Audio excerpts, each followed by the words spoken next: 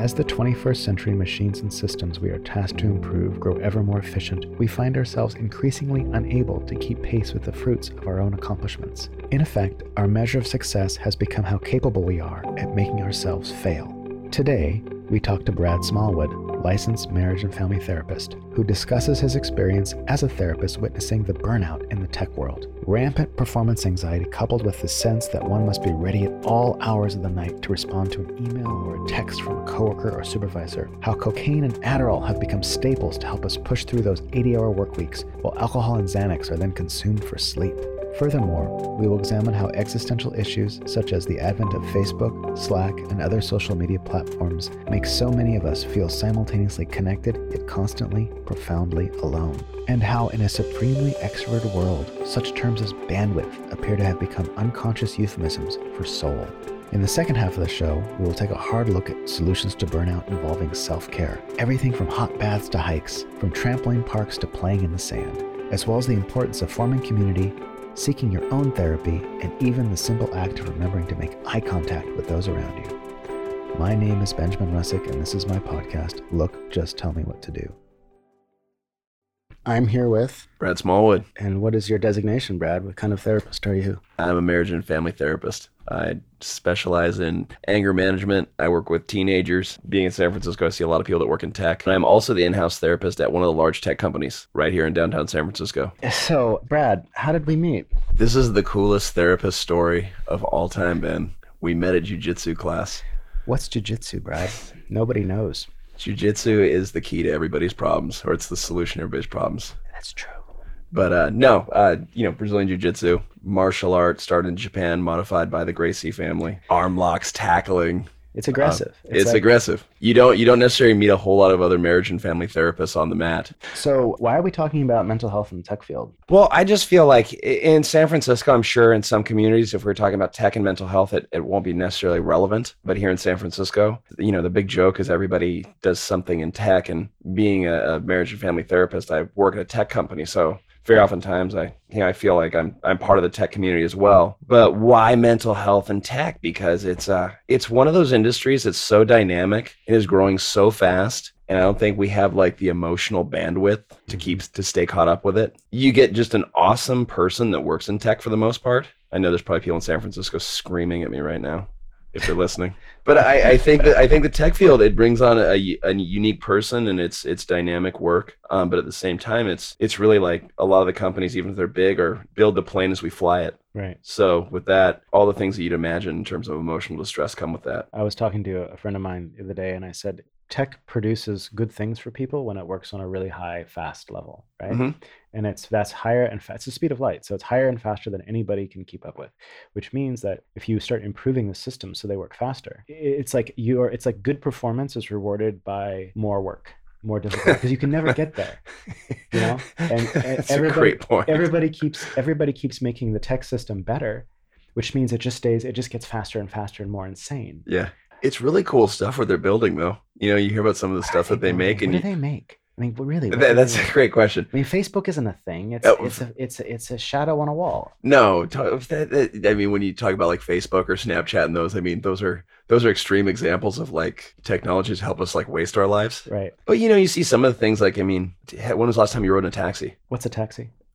Yellow cars. Yellow? Yeah, better drivers than the Uber drivers. What was one that, God, now that I'm put on the spot, but, just Uber, it's faster for me to order like this really good Mediterranean wrap at Yumma's, which is down the street from my house. Right. For me to walk down there and order it, it's the same price, and it gets to my house in 12 minutes now instead of me walking. Just wait till it comes on a drone. I can't wait. Can you imagine? Being able to just go to Amazon, click, and a book shows up at the front door. It's going to happen. It's happening. I mean, they have all these like kind of skunkworks projects that are like, flying cars and driverless cars. And I'm sure they're getting a lot of opposition and pushback, but I mean, that's just where we're going. There's a store on Union Street. I think I'm going to talk about this in every single podcast I do because it's so ridiculous.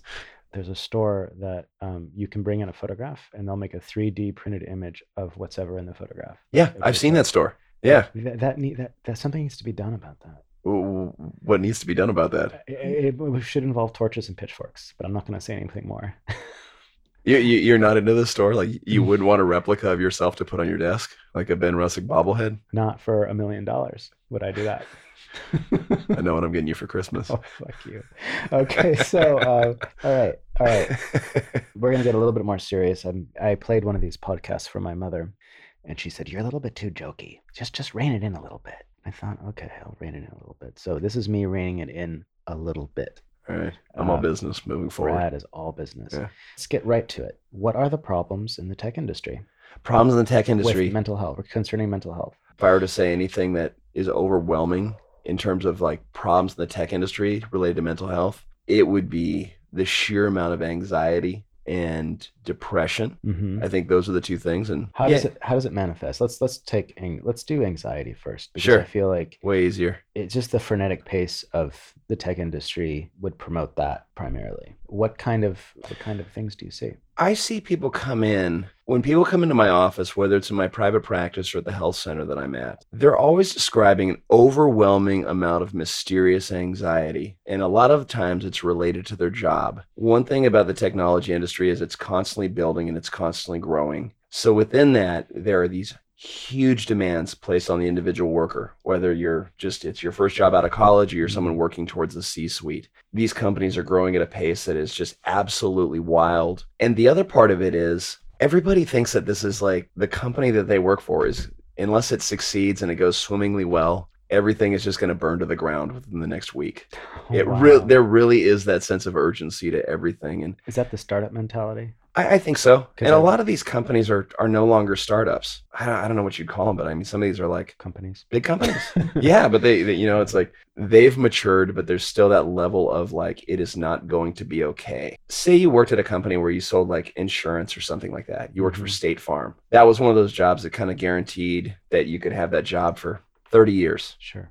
It's a steady paycheck. You make some money, you might get your insurance and eventually retire. One thing about people getting into a lot of the tech companies, it's really exciting because there's kind of that promise that if you hit it correctly with the right company, you're going to be extremely wealthy. What you see more often than not is a lot of the companies aren't successful. In fact, they go under. So you essentially have a lot of traumatized people. Yeah. They have seen it burn down. And not only that too, I know sometimes when you think about like the tech industry, when you think like the San Francisco tech worker, it's like this well-heeled, high-powered, like how could this person have a problem? But you find people that have experienced trauma and hardship in the same way that you see on the news. I mean, the amount of people I talk about where they've been assaulted or they've had parents that have been really harmful to them. Everybody's carrying things, and just the fact that they are a tech worker doesn't necessarily absolve them from what can happen to people in the real world. Right, and they're sort of seen as these perfect little three-dimensional replicas of themselves walking around. Yeah. And sometimes that, like every now and then when you see the Patagonia vest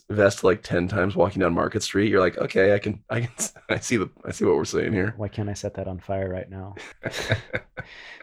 But do you think there's any connection between people who have had difficult childhoods and people who go into that frenetic industry? Or do you think that just childhood trauma is so common, it's just in every industry everywhere? I think it's more the latter. When you look at like adverse childhood experiences, they say like 80% of children are exposed to an adverse childhood experience. And I think that's underreported. So I think that like if you don't have an adverse childhood experience, that's a kind of a lucky roll of the dice. Yeah. So I don't think it's like a predisposed person. I even saw an article. It's like people who are more predisposed to like mania or something like that are going to be these high-powered CEOs. But I don't think it necessarily attracts a person. I think that it's a good work opportunity for somebody, and I think that's ultimately what kind of drives people to it. Is there a personality type in the tech world? I mean, is there because here's the thing. One of the things that's driving the tech industry is dopamine, because when you complete a task, you get a hit of dopamine, right? Yes. It's like a high. I'm sometimes envious of tech workers because they get to you just hear them talking and like, we're going to accomplish this and this and this. And it sounds kind of fun, actually. Like I get to just make all these systems run and get all these things working and connect all these dots and do all this cool stuff all the time. I just have this sense of accomplishment. And I'm wondering, what do you think? Very often what I experience is people who are not actually very confident. And I think it's the same way if you were to look at someone who is, working in like the auto industry. Mm-hmm. How does anxiety manifest? What do you see?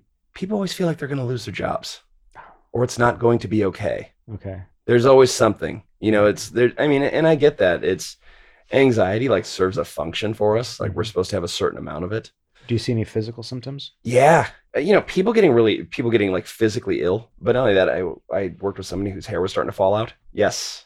My Ben eyes, just looked at me I like, had whoa. big eyes. Yeah. Really? Yeah. Yeah. It was stress related. They went to their physician, and the doctor said, hey, yeah, you were under a tremendous amount of stress. Go to Hawaii. Go to Hawaii. Yeah. Like, God, something like, or cut the amount of work hours in half per week. The sheer amount of hours. When I talk to people that have moved from out of state, say you lived in like Denver or something like that, and you had your job, one thing they'll tell you is like, where I used to work, it was like pretty intense during the day, but then I'd be off. But what he said here was, I might not be in the office, but you can always get a hold of me. Meaning that like, 24 hours. I talk to people all the time where this happens a little more in like finance, but there's almost like this like kind of bragging rights to having like your email timestamp to be like 3 a.m, which is kind of letting everybody know like, hey, I'm getting after it. I'm grinding. What are you doing? Really? Yeah. How wild is that? They post it on Instagram. Look. Yeah. Look, I'm wasting my life. No, Hey, totally. everybody, Like look if it's at to go me. do something awesome, sure, but it's like, I'm amazing. yeah, it's doing things for like a company that's not gonna wake up at 3 a.m. to do something cool for you. Would you say that depression follows the same kind of things? Yeah, depression I see is a little bit different in that with anxiety, it's about what could happen. Anxiety, they tend to focus on the negative danger that could happen, where depression's a lot more vague. Very oftentimes, I think depression relate as it shows up specifically as a tech worker. I think it shows up in like this kind of hopelessness and just overall exhaustion. Do they ever break down crying at work? Yeah, absolutely. Some people have a really hard time emoting what they're feeling. But I talk to people all the time where they come in and they feel under so much pressure, or they're just feeling so lost in what they do, that they absolutely, people absolutely cry. I think it's good for them to do that. For sure. So I guess substance is something that we see as one of the ways that anxiety and depression manifest. Is that a fair statement? Yeah, absolutely. What kind of substances do you see? Alcohol, the tech industry is like, I don't want to say something so blanket, but say it. I've heard it. All these tech companies, and all of them, except for maybe like one.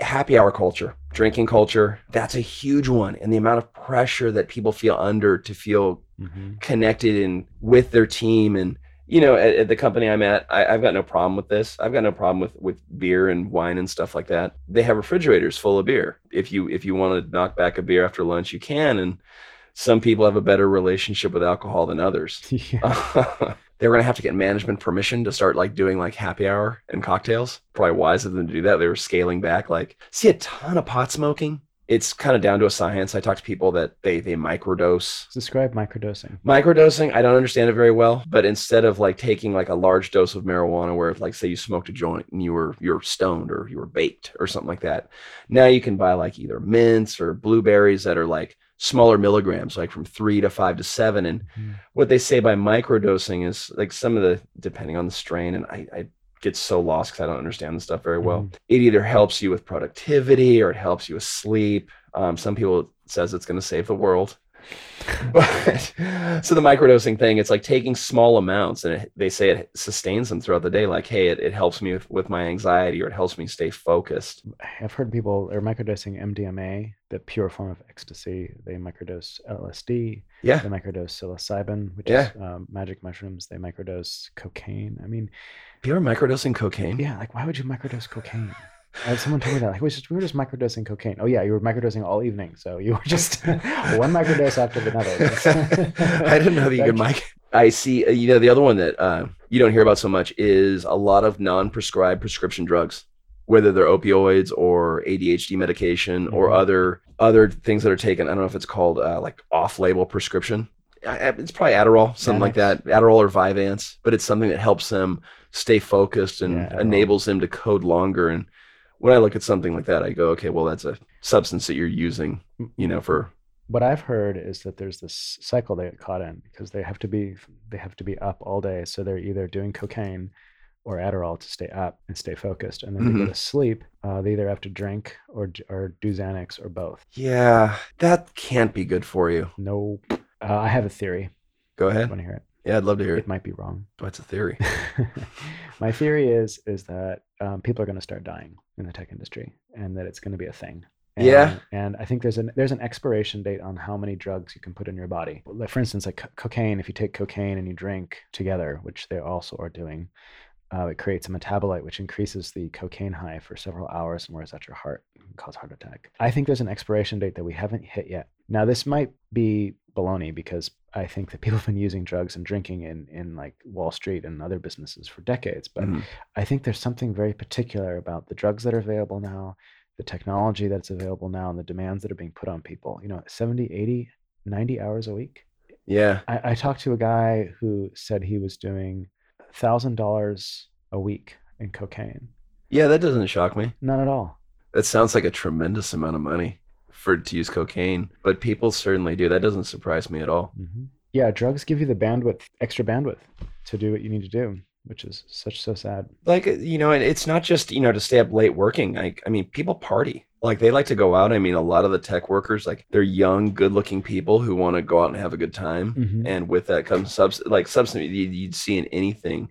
Another thing that sets aside a lot of people that work in, the technology industry or in the Bay Area period is the sheer amount of resources that people have access to. I mean, you have 25-year-olds that it takes a long time to make, like, say, like $100,000 in some communities, right, where it's like a lot of people they're 24 years old. They just hit the street of San Francisco. They're making like $120,000 a year. They're going to want to party. Yeah. And they do. Or more. They make north of that, don't they? Some do. It's funny, like, in terms of, you always think that every single tech worker is like this crazy billionaire. That's true. I think that's like the rumor, the perception. No, I talk to a lot of people. It's funny. People will tell me how much they earn, and it's across the board. Some people, when they tell me, I'm like, whoa, like, that's not very much. And it's still a lot of money by, like, say we were to compare that to other communities, but I'm like, I'll talk to another person, they'll tell me they make, north of $1 million a year. And well, that sounds like a lot of money. That's a lot of money. It's a lot of dough. All these kids that are spending they're spending so much money on drugs and clothing and fancy restaurants and coffee, travel, coffee and avocado toast. Coffee tastes more than a plane ticket. Coffee and avocado toast. Yeah. I've started to give myself a $10 a week coffee budget. Like, I'm going to be like this really disciplined guy. How do you get any coffee? I cheat. But I get free coffee at my startup. What's the most expensive drink you can order? Coffee wise? Yeah. Probably like $6. That place next to Half Gracie's, that's like... That place is nuts. You get a coffee there. You're like, I mean, I got us like 2 watermelon juices and a coffee. That was $17 after tip today. They won't even serve you if you don't show them your bank statement. Yeah, they screen you. They're like, oh. They do. Oh, he's wearing a Patagonia jacket. We'll let him in. Don't give this guy the good coffee. Give him that. He's wearing Patagonia jackets and Allbirds shoes. Oh, let him in. Oh, he's not wearing shoes at all. Look at that. That's chic. I see financial health as a mental health issue. Do you think these kids are saving any money? A lot of them are in crazy student loan debt. And they're partying. Yeah. I talked to some people that have some serious debt. Mm-hmm. If you have that much debt, you're not making that much money. I know millennials get a bad rap. It's fun to make fun of them, and you can talk about like how all they do is go to concerts. They're a pretty smart generation. They do a lot. I have seen some thinking around like financial strategy and budgeting, and like that is really a lot smarter than, say, like most people. On the other hand, I talk to people all the time that are engaging in all kinds of travel and partying and stuff like that. They are in crazy amounts of debt. From what I understand about those student loans too, like you can't just like, what is that? You can't default on them or whatever. You can't declare bankruptcy. Yeah, they keep you. So amazing that we do that to our young people. It's predatory, man. It's amazing. It's the one thing that they tell everybody you need to do to be successful in life. They're like, you need to go to college, which I don't think is true. No, it's not. And they're like, yep, you got to go to college. You got to get educated. And so you go, all right, I'm in college. I'm educated. And you're like, I'm going to make $60,000 next year, maybe. And that's if you get a job. And now I'm like $80,000 in debt for like a English literature degree. So I was asking you earlier today, change of subject, on the term, I like this term, spectrumy. Spectrumy. He who seems or she who seems like they're on the spectrum of autism, Asperger's, that kind of thing. It's kind of fashionable these days in the therapy world, at least the circles that I run in, which are very few and far between, but I do run in circles. I run in circles, Brad. We're in a circle together, Ben. We're in a circle. This is a circle right now. We're a little that there's this term like, do you think he's spectrumy? And it's like they don't want to say, oh, he's autistic or has Asperger's, but he seems spectrumy, and it's kind of like it's almost like spectrumy has become a euphemism for somebody who just doesn't have a lot of affect, and they're kind of flat and don't show feelings a lot. And you see a lot of that in the tech industry, obviously, because a lot of those people are pure thinking types, and they're succeeding because of that, and so they don't have ready access to their emotions. Are they spectrumy, or is it just what's going on with that word? I have a hard time with the word spectrumy. Obviously a spectrum, there's one end to the other. It feels like when someone says spectrumy, it feels like almost like you're saying something kind of like, like, because people are on the autism spectrum, and that's a real thing. But to say someone's spectrumy, I don't, I have a hard time with that. I work with a couple of people that identify to me as like being on the autism spectrum. It's pretty cool. The company that I'm at, they actually have like a club not a club, but it's a group for neurodiversity. And that's pretty neat. There's people that work at this place where. Can you say more about that? What do you mean neurodiversity? Neurodiversity, like people that are somewhere along the autism spectrum, whether it's Asperger's, even though Asperger's, that definition, I guess, has gone away according to the DSM-5. Yeah, it has, yeah. So the spectrum, but what they're calling within this group is people that are anywhere along, say the autism spectrum. And that doesn't mean someone's spectrumy, like they have lack of affect, but probably an actual diagnosis, or I don't know. And sometimes you hear that about like, say someone that works in like engineering, but like, I don't know if that's necessarily like I really don't know what to say about that. There's an experiment you can do. So sure. Whenever I'm talking about somebody, I'll ask someone like, do you think that guy's on the spectrum? And they will almost invariably say, oh yeah, I have the same thought, Really? And then suddenly you both sound really brilliant. You diagnose this poor soul who's probably just having a bad day, or just doesn't talk to people, doesn't have a lot of social skills, as on the spectrum. And it's kind of this instead of trying to understand what this person is coming from and what's going on, you say, oh, that person's just on the spectrum, we're the sane ones, we're okay, and they're just. It's funny working as a therapist when you talk to people that work in tech. Sometimes it can be kind of patronizing. They'll say things to you like, that must be so rewarding what you do. I wish, like something like that. And to you. Yeah. Like, oh, it's so rewarding. It must be so rewarding. You're not making very much money, but good for you. Yeah. Helping the world and helping people. Like one time, I did like a work travel share when I was backpacking. Tell you some story about how they help somebody. And one of the things that I have noticed, some people I think one thing about work, no matter what you do, in order to be fulfilled by your work, you got to be connected to your work. And sometimes one of the things that I see and that what people report to me is they don't feel connected to what they do. Very oftentimes the companies that we're talking about here in the Bay Area, like they'll have some catchy thing like we're going to, like if you watch Silicon Valley, like we're all making the world a better place. But that's that's entirely lost on people. Every now and then, you work for somebody like, hey, we're doing this technology and it's going to do this for this group of people. And that is going to be awesome. But very oftentimes what I talk to people about is they just feel like they're just kind of a cog in the wheel. They really don't take any meaning or purpose from their job. It's really like, I get paid a fair amount. I got some funny people to laugh with at lunch, and hopefully the stock does well. And I think that's, and it was funny. The place that I work had the stock has gone overwhelmingly well. But at one point it was funny. It got to like, it got over like $100 and it dropped to like 50, and people were losing their minds. Like, I don't know what I'm doing here. I gotta get the hell out of here. And you're like, all right. I guess it's kind of a money grab. So I see a lot that I spend a lot of time talking to people about is they've worked at one of these jobs for a couple of years, and sometimes they realize they just don't want to climb the ladder. They just kind of feel like I could just do this at every company for the rest of my life, and I don't want to do that. Mm-hmm. And they start thinking about what really is important to them. And some people actually act on it and, become therapists. I guess we're talking about quality of life. Yeah. I had a patient who was working 70 hours a week, making great money and so unhappy. And I'm like, well, of course you're unhappy. Well, you're not living. You're financially secure and you're basically a zombie. What's the point of that? Yeah. I can't imagine that. I mean, look at what we get to do. I mean, honestly, like 3-4 days a week. How many days a week do you train jiu-jitsu? You're going to laugh. Like 5 or 6. 5 or 6? Yeah. It's 100%.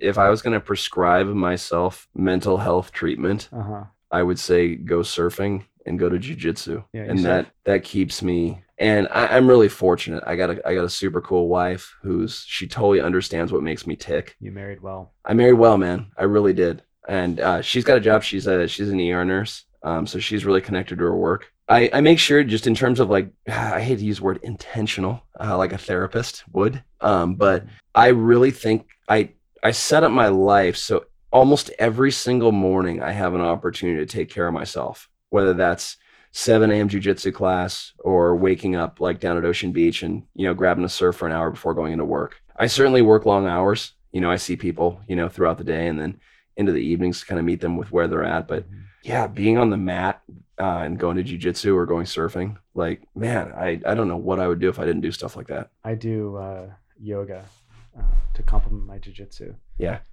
Because my body's falling apart.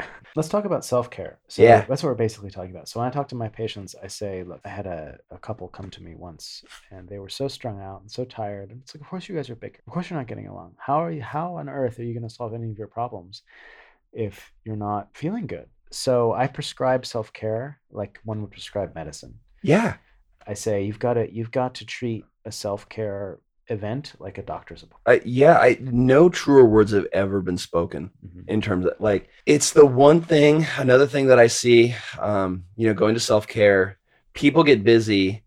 And when they get so busy and so stressed out, the first thing they abandon are the very things that'll take the best care of them. Okay, like I've got this crazy deadline.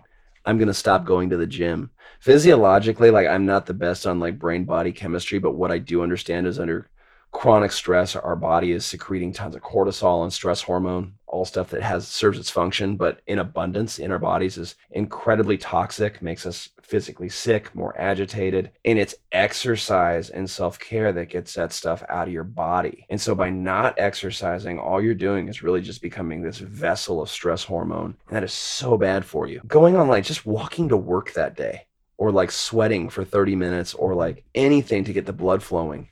So let's talk about solutions generally. What are some other concrete things people can do?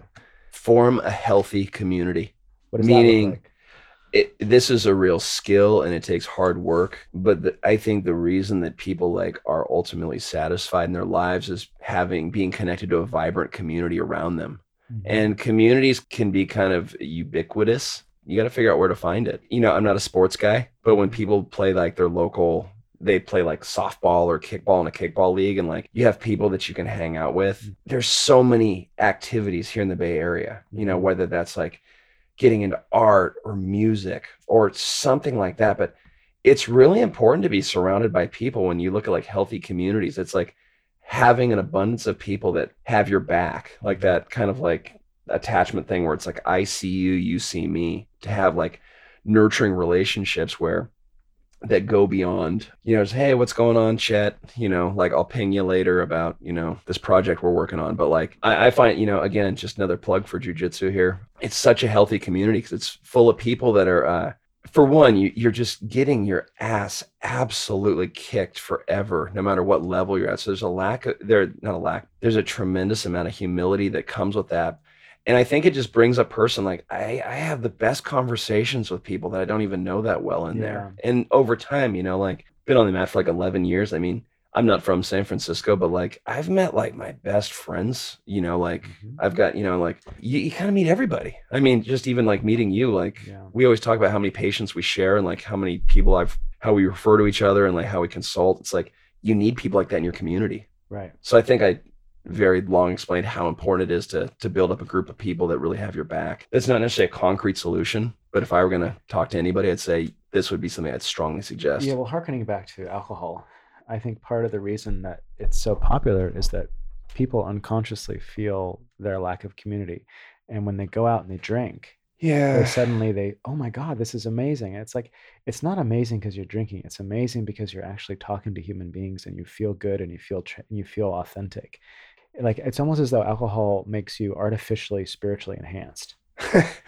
I heard one time too, I don't know if this is true, but they say like 2 alcoholic beverages has like the same chemical composition as like how they would give you anesthesia for brain surgery in like the 1800s. So it'd like make you kind of suggestible. Like, yeah, you can cut into my head. They like, did brain surgery in the 1800s? I don't check the dates. More crude forms of brain surgery before modern medicine. Have you ever learned anything about yourself or someone else at a happy hour that's worth knowing? I don't know. I just don't enjoy those types of things. And I No, talk I to think people they're that boring. when I talk to people very oftentimes when, they'll register, they will log that as like kind of a complaint, like, well, I went to this work thing and we just kind of sat around and drank for a little while. And I'm like, well, are there cool people there? And they're like, well, sort of. Even getting a dog. I know people at my dog park that I like more than like people that I talk to at like a happy hour. And they're like strangers other than the fact that like I've got a non-violent dog and their dog's cool too. Yeah. I will say a little history. Our Brad and I used to go to the same school, and then there was a big schism at the school, and it split. One of the main teachers, Kurt Osiander, left and started his own gig across town, and it was like a divorce. And half of the community left. Half? I don't know. Like 100 people or so left, which is a lot. That's a lot. And so I went that direction partially because I have a really good connection to Kurt, but partially because a lot of those people were my friends. Now I've been training at Half's again because I miss the people at Half's. I just really, it's really nice to see people who are happy to see you. Yeah. And I don't think that happens in the tech world. I don't think people are happy to see each other. Could you imagine if there was just a Papa Frank in the tech world? Who is Papa Frank? Papa Frank is, for lack of a better word, he's the man. But he is a black belt at Half Gracie's. I've known him forever, but like that guy just radiates positivity. He's cool. He's kind of like he's kind of a tribal elder. Yeah, he is. He's animated. He's cool, and he just cares about people. And like, you don't meet a whole lot of Papa Franks in the world, but if you go to Half Gracie Jiu-Jitsu, Papa Frank's there. He is. Great dude. Yeah, he'll come up to me and I'll be during the workout. He'll like get in my face and tell me I'm doing a terrible job, and just like, it's all love, Benny. It's all love. You know I like to mess with you. He's so fantastic, and he runs these warm-ups like we're running around in a circle, and he'll yell, "They're after your money. They're after your woman. They're after your job or whatever." And like run, Forrest, run. Man's out of his mind. I love him. He's the best. He is the best. Yeah. And I don't get to see him at friggin' Kurt's. And that is a friggin' heartbreaking thing. So anyway, we're talking about community. What are some other solutions? Find something. What's that Bukowski quote? Like, find something you love and let it kill you. Like, get really into something. Have you ever heard that quote? No, but it's a great quote. I'm going to put that on a meme. Yeah. I run this group at Foundations. This is the IOP where I work, and I do a self-care group. And people we spend the whole whole hour and a half filling up a whiteboard full of activities. Yeah. And the amount of things that people come up with, there's like the trampoline park in San Francisco where you go jump on trampolines, rock climbing, pottery, cooking classes. There's a place where you can go and drink tea and pet cats. It's in Hayes Valley. I haven't been yet, but like the sheer amount of opportunities. There's a hike near my house. I live in San Francisco. I live in an apartment complex, but a 2-minute walk from my house, it looks like you're in the rainforest. Wow. Just in terms of parks and hikes, and that's beautiful. It's so good for you. There's the San Francisco Zoo. There's the Steinhardt Aquarium and all the things around it, like the fuchsia gardens, the Japanese tea gardens, all that good stuff. My brother, what was it, 11 years ago? Remember when that tiger jumped out of the cage and killed that kid at the zoo? I do remember that. My brother's convinced that he was the one that sold those guys the vodka that they drank before throwing the rocks at the tiger. My brother worked at the liquor store across the street from the zoo. And I remember when my brother's like pretty funny guy. And I was like, man, there was that tiger attack. And my brother's like, yeah, I think I sold those guys the vodka that they drank before they started harassing that tiger.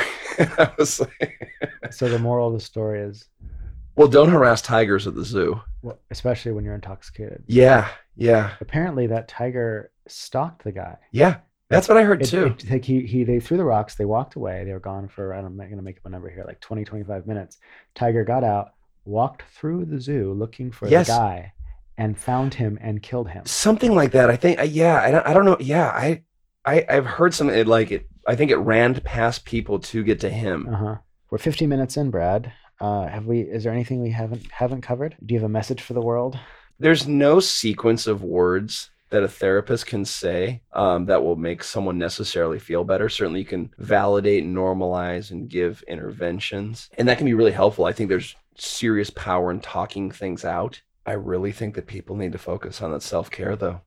Okay. That's the overwhelming message. One of the things that I see, because I talk to a lot of people that move from other states, when they come here to San Francisco, people talk about just how much anxiety they just kind of adopt the second they get in the city limits. And there's this feeling of inadequacy here that people report all the time. people feel weak and powerless. And I don't know if that's tech specific, and I don't know.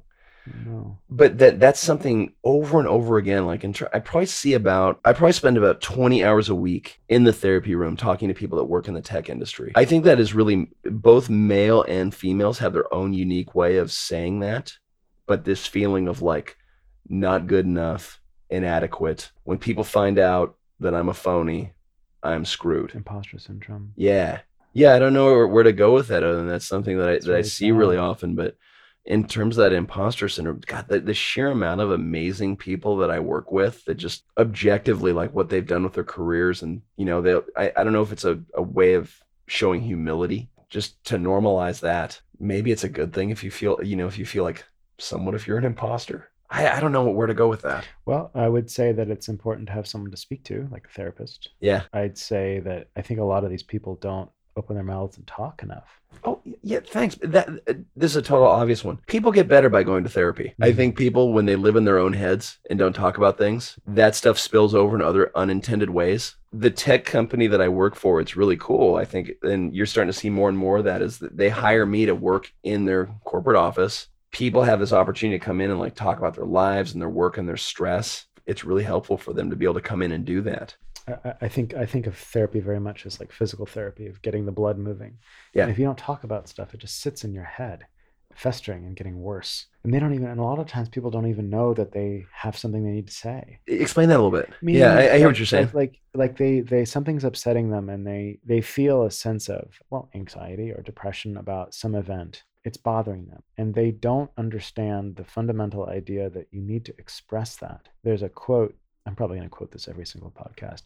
It's from the Gospel of Thomas, which is an apocryphal text of the Bible from 2,000 years ago. Left out. They didn't like it because it was too cool, so they left it out of the Bible.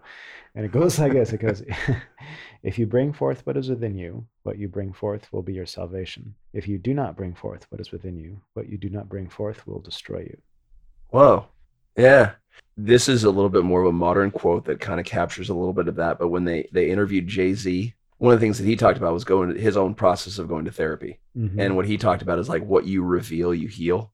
Oh, I thought that was super cool. Yeah. He's right. What you reveal, you heal. That might be a little bit better. Well, it's Jay-Z, man. In 2,000 years, maybe someone will be quoting him. I'm like, if we go through the Jay-Z scrolls, what you reveal, that's a good one, because it almost sounds yeah. Very good, Brad. When that came out of my mouth, I was like, not bad. But no, I think people need it to get it out there. Like, very oftentimes people think what they're going to say is the wildest thing that anyone's ever heard. But typically as a therapist, you've heard of the story, or you can relate to that story yourself, and like to give them some sort of validation, it kind of reduces their own isolation around the subject. And I think they feel a lot better afterward. Oh, huge tech theme. We're all so connected, but we're all so lonely. Yeah. What's that about? Well, dude, you could look at Instagram, Snapchat, mm-hmm. Facebook. Mm-hmm. You can look at your phone all you want, mm-hmm. but you really miss out on it, like that face-to-face interaction. I think it's really funny. You see these activities that tech companies organize for their employees, where they go out and what do they call them? Like when they get together and they get to know each other. Like there's some word. Team building. Yeah. Icebreakers. Yeah. Team building, and they go out and they do these things, and I've seen them. I'm pretty sure, because I saw this weird thing. It was all these really good-looking young people, professional-looking people gathering around a phone and discussing what sounded like a scavenger hunt. yeah. That's a popular one. And it was just like, and it looked like they were having fun, but there was something so artificial about it that it was like we know that we have to do that. We have to do this to look good, type thing. Maybe they enjoyed it. I don't know. It was funny when I used to work at inpatient adolescent, when I used to work in like residential adolescent, a lot of the tech companies would come and volunteer, and they'd play kickball. Oh, really? With the kids. And I thought that was really cool. But that was like kind of their smoked them. Kids smoked them, but it was residential, so sometimes the kids would struggle. Like all of a sudden you got this tech worker who's like works for Twitter or something like that, being like, all right, little Billy, like we're gonna kick the ball around. And then all of a sudden you've got like, just kids, like you're going like, this is gonna turn into some like Lord of the Fly, like they came to help. Like this is gonna turn into some Lord of the Flies style like uprising. And have you played dodgeball? Oh no, the dodgeball, we could have never played that. One thing that is interesting now is like just the sheer push. You and I are both mental health workers. I think it's really cool that mental health is actually getting like starting to become recognized as something that is really significant, as opposed to like the flu, or really seen as something that is like destructive to employee forces. And I'm encouraged by a lot of the way that the companies are handling it, having like open, honest discussions. I got called recently and I went and spoke to some other tech company and just kind of went and gave like an overview, like mental health 101, like what to do. Call somebody like what me. Did you tell them to do? A lot of what we highlighted. I talked about self-care, how to actually check in with an employee that feels like they're distressed, like checking in on someone, making it a point to show curiosity about them instead of like the project at hand, stuff like that. For me, the ultimate narrative of the tech world is that it's extroversion taken to a really unhealthy extreme. And it's extroversion that produces a lot of power and wealth. And so we forget that there is an introverted world, that there's an interior world. Yeah. We just literally forget it. And I mean literally in the sense of literal. We are reminded of that power of that internal world when we do things like take drugs. Like, oh, suddenly I feel great. And it's like you feel great because the drugs give you access to bandwidth within yourself. And I feel like even terms like bandwidth are the extrovert's way of talking about the introverted state of being. Like there's no such thing as bandwidth. There's soul, there's psyche, there's it's like it's not a measurable thing. I think basically what the tech world has to do is come to terms with the fact that there is an internal world and that it is important. And if you don't address it, the shell of the thing will collapse. That's my basic feeling about the tech world. The tech world as we know it is only like 20 years old. How wild is that? It's true.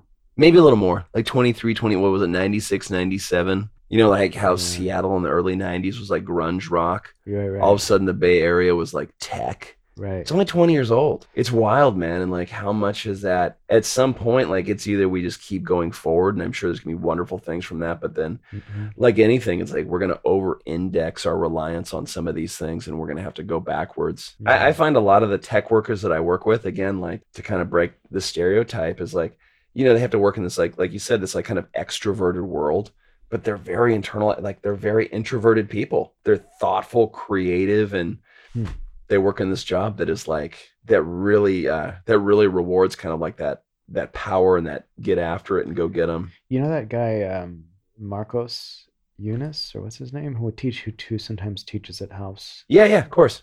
Amazing guy. Yeah. He actually does works with tech people with jiu-jitsu. Like he has classes at like LinkedIn and stuff. Yeah, there's a few places I know. Another guy, Homolo Mello, another black belt here in the Bay Area. Cool dude. I'm surprised that hasn't taken off more, because I feel like that would be the ultimate fix. I do too. I just think that like it's the solution for everybody. But you and I are so biased, man. It's like biased. But I really agree. It's funny. They actually brought it up to me at the company that I'm at, because they actually offer a lot of like fitness classes. So the company I'm at, really cool. They have like yoga. They have like boxing classes where you hit the pads and stuff like that. So not like sparring and stuff, but they actually asked me, they're like, hey, they found out that I was into jiu-jitsu, and they're like, would you have any interest in teaching classes there? And I kind of said I'd rather hold out to get my black belt and I could introduce them to somebody that'd be willing to do that. EA, what's that video game company, EA? The CEO, I think, is either like a brown belt or a black belt under Crone Gracie. Really? And he fully makes like EA gis. I know one of the employees, and you fully train at lunch. There's a full jiu-jitsu club, and like not everybody likes jiu-jitsu. Some people are just not athletic, or they just think it's stupid, because like it can kind of look stupid if it. I can already hear people reviewing my podcast saying, well, you guys just kept talking about jiu-jitsu the entire time. Why don't you just talk about that? I know we've been shitting on drugs, but we've been talking about how good jiu-jitsu is. Yeah. So, I don't know. But yeah, whatever classes it is. I mean, my wife goes to like Barry's boot camp and Pure Bar, and she's not huge into Soul Cycle, but one of the things I think is really interesting about those different types of exercise, like anybody can run their own boot camp. Anybody can ride a bike by themselves. Anybody, I don't know really what bar is. It's some ballet style workout. The thing that I think is really interesting about those is they rely on community there.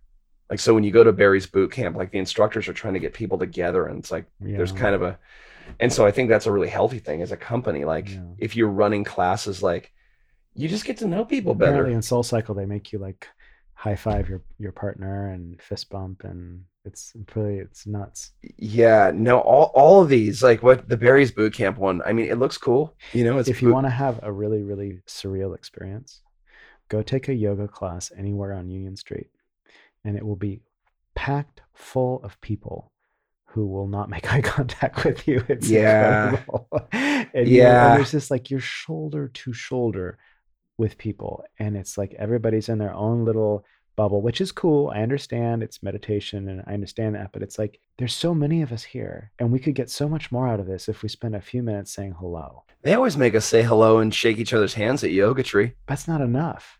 Yeah, It's but like, I mean, yeah, okay, maybe it is enough. I don't know. it's an internal you're right. It's not enough, but like I think over time, like you spend a little bit of time, say like in your yoga community, you start to notice people. But you're describing Union Street too, and like Union God Street bless is Union. Union Street is a. I could absolutely see where. Yeah, I talk to people all the time where it's just. I mean, for those of you who don't know about Union Street and the marina itself, beautiful scenic neighborhood, resourceful neighborhood. It's like Pebble Beach. Except like it's full of yoga classes and therapy and like weird food that you don't want to eat. And like $10 fruit, like vegetables, Yeah. drinks. And you know what's really funny about the marina is that and this is, I don't mean to say that it's funny to be homeless, but the homeless that are in the marina that you see them are actually really, really well put together. They're very, Oh, really? yeah, they're kind of stately. They're very polite. You never see anybody sleeping on the sidewalk. I saw one guy, I'm pretty sure he was homeless. He had his backpack and his sleeping roll thing wrapped up, and he was just sitting on a stairway eating a bag of chips. And I'd seen him around, so I'm pretty sure he was homeless. And he looked completely congenial. Really? Kind of, yeah. Sure.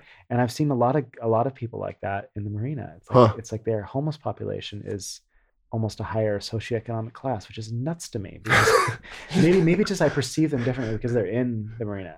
Sure. Yeah, I don't know. I don't know the answer to that. I'll have to keep my eyes peeled next time I'm there. We're way off topic. Zimbardo, the psychologist, he goes out of it. Do you know who Phil Zimbardo is? I should Stanford Prison Experiment. Oh yeah. Yeah, local guy too. Shame on you, Ben. But I don't care. No, totally. No, what I was going to say is like he, speaking of, like homeless population, he walks around, like you're describing this guy that's just, for the most part, he's just kind of doing his thing. Phil Zimbardo goes on these walks around San Francisco and he talks to homeless people. He just goes and says, "What's up?" Like making that human to human, connection with That's them. nice. Another guy that I work with, he got really sick. I feel okay with kind of sharing this like vaguely, but he's gotten really ill, and he met a homeless guy that actually lives kind of right near his apartment complex, and they share the same illness. Mm-hmm. And even though like like the person I work with is like a works downtown, has a good life, he has really formed this really close connection with this guy. Mm-hmm. That like it's like his homeless neighbor, and it's really interesting. Like he talks about him a lot. And one of the things in San Francisco is like there's almost just a constant complaint about homeless people. Yeah. But it's really interesting, like when you hear about these experiences, like, yeah, no, these are. I was talking to a guy on the bus. It was raining. It was so cold out, and he had this big suitcase, and I think he was there with his girlfriend or someone. And I'm pretty sure they were homeless. I mean, I don't know that for sure, but I didn't at the time, and I kind of said, "Are you staying warm?" Because I was he just looked so like, oh God, he looked so miserable. And he's like, "Yeah, I'm doing this. I'm da da da da." We kind of talked for a second, and he says, "You new to the streets?" Really? Yeah, I guess because I was relating to him. He figured I must be. Oh, just the fact that this guy even talked to me. Yeah, like out of the blue, like started a conversation, made eye contact, treated him with decency and respect, and he thought that I was, and I was like, "No, I'm just going home, man." He probably thought you were mentally ill or something. He's like, "Wow, dude, this guy's like talking to me." Like everybody else just looks at their phone and pretends I don't exist. Well, those are the mentally ill people. Those are the mentally ill people. So I'm going to take a hint from your buddy, and I'm gonna talk to more people in the world. Yeah, even if it's just like a warm hello where you take a minute, Why don't we do that anymore? Have you been to LA recently? No. They'll actually say hello to you. Like you'll wave at someone. Like I guess San Francisco's like the new place where people aren't nice. No, it's always been that way. Really? Yeah. I'm from a small town, man. I find like San Franciscans like to be super cool, really friendly, and that's like you think that about. I think it's because I talk to people. Oh. But I find people to be friendly. But like, so I walk from like, like 2 mornings a week. Like my walking route is, from Half Gracie's down like 8th and Howard, and I walk up to the tech company. No one, like, it's as if, like, if you make eye contact with somebody, it's like you guys are both going to die on the spot. Like, everybody is just so locked into, like, whether it's usually they're staring at their phone for some pointless thing. Everybody's just so fixated on whatever they're doing, and they're making it just a huge point to not speak to one another. Even though that one company, was it Chariot? Those vans that would drive people to work. Apparently those were like, no one talked on those. Yeah, went into business, by the way. It did. Yeah. Yeah, it went under. Yeah, lifts are like that. They're spooky. Everybody gets in, you're inches away from somebody, and you're just in your own little cocoon. Sometimes people do talk. I'll tell you though, I've been in cars once, cars a few times where the people were actually talking. Yeah. But they were never local. Yeah. They were always from out of town. Yeah. I'm like, yeah. You're from out of town, aren't you? Yeah. How'd you know? Because you're talking. Well, you know what? When I went to Denver a few weeks ago, my wife and we just kind of looked at each other like, why is everybody so nice? Like, people, like our Uber drivers, like, you're having these like conversations with people, like, because you're sitting in another person's car. It's their property, but like, like just checking you out as a human being, like, hey, what's going on? Like, whereas here, like, your fellow passengers. Not so much. And to bring it back, I would say that in the tech industry, that kind of sort of isolative stuff is the reason. I imagine it's almost like the perfect social environment for tech to flourish exists in the Bay Area, because relating to people is not as important. So you could just go do your job and everybody wants to relate though, man. They do. Yeah, I'm just afraid of what will happen. So we're gonna wrap. Thank you, Brad Smallwood, NFT extraordinaire, who has plenty of room in his private practice. for Give me a call. Give him a call. And this is Benjamin Russick signing off. And I do hope that y'all do as you're told. Thanks, Ben. Thank you for listening. As always, pertinent information stemming from this podcast, including links and other resources, are available in the episode notes. Should you have any questions, feedback, or wish to be a guest on my podcast, I can be reached at benjaminrussick@gmail.com. That's benjaminrussick@gmail.com. You can also reach me by going to my website at benjaminrussick.com. Thanks again, and remember, if your plate is full, sometimes you need to scrape a few things off to the side, and sometimes you just need a bigger plate.